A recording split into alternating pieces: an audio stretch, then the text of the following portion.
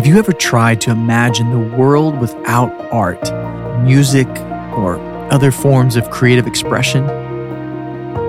It's not a pretty picture. In the Word, Genesis 1:1 says, "In the beginning, God created."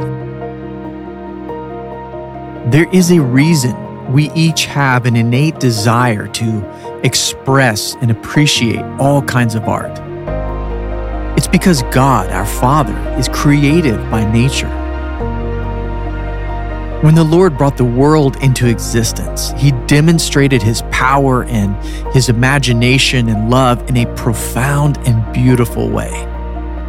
Our job is to cultivate the expression of His Spirit, which is inside us, for the good of the world around us. Every poem and melody, every invention and medical breakthrough, every thoughtful act of kindness toward others is a testament to the Creator's nature that is within us. Just as God spoke the universe into existence, He gives us words and ideas and dreams to shape reality and impact those around us.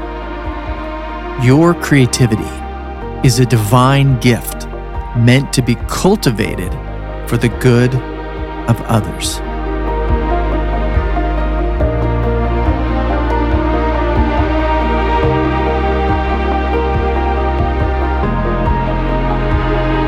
Did you know that the well-known artist Michelangelo thought of himself as a sculptor and not a painter?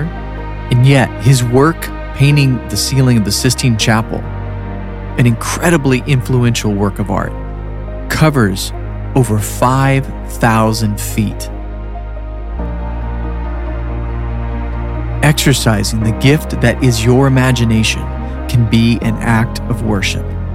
So work joyfully to bring to light the unique contributions you were designed to share with the world.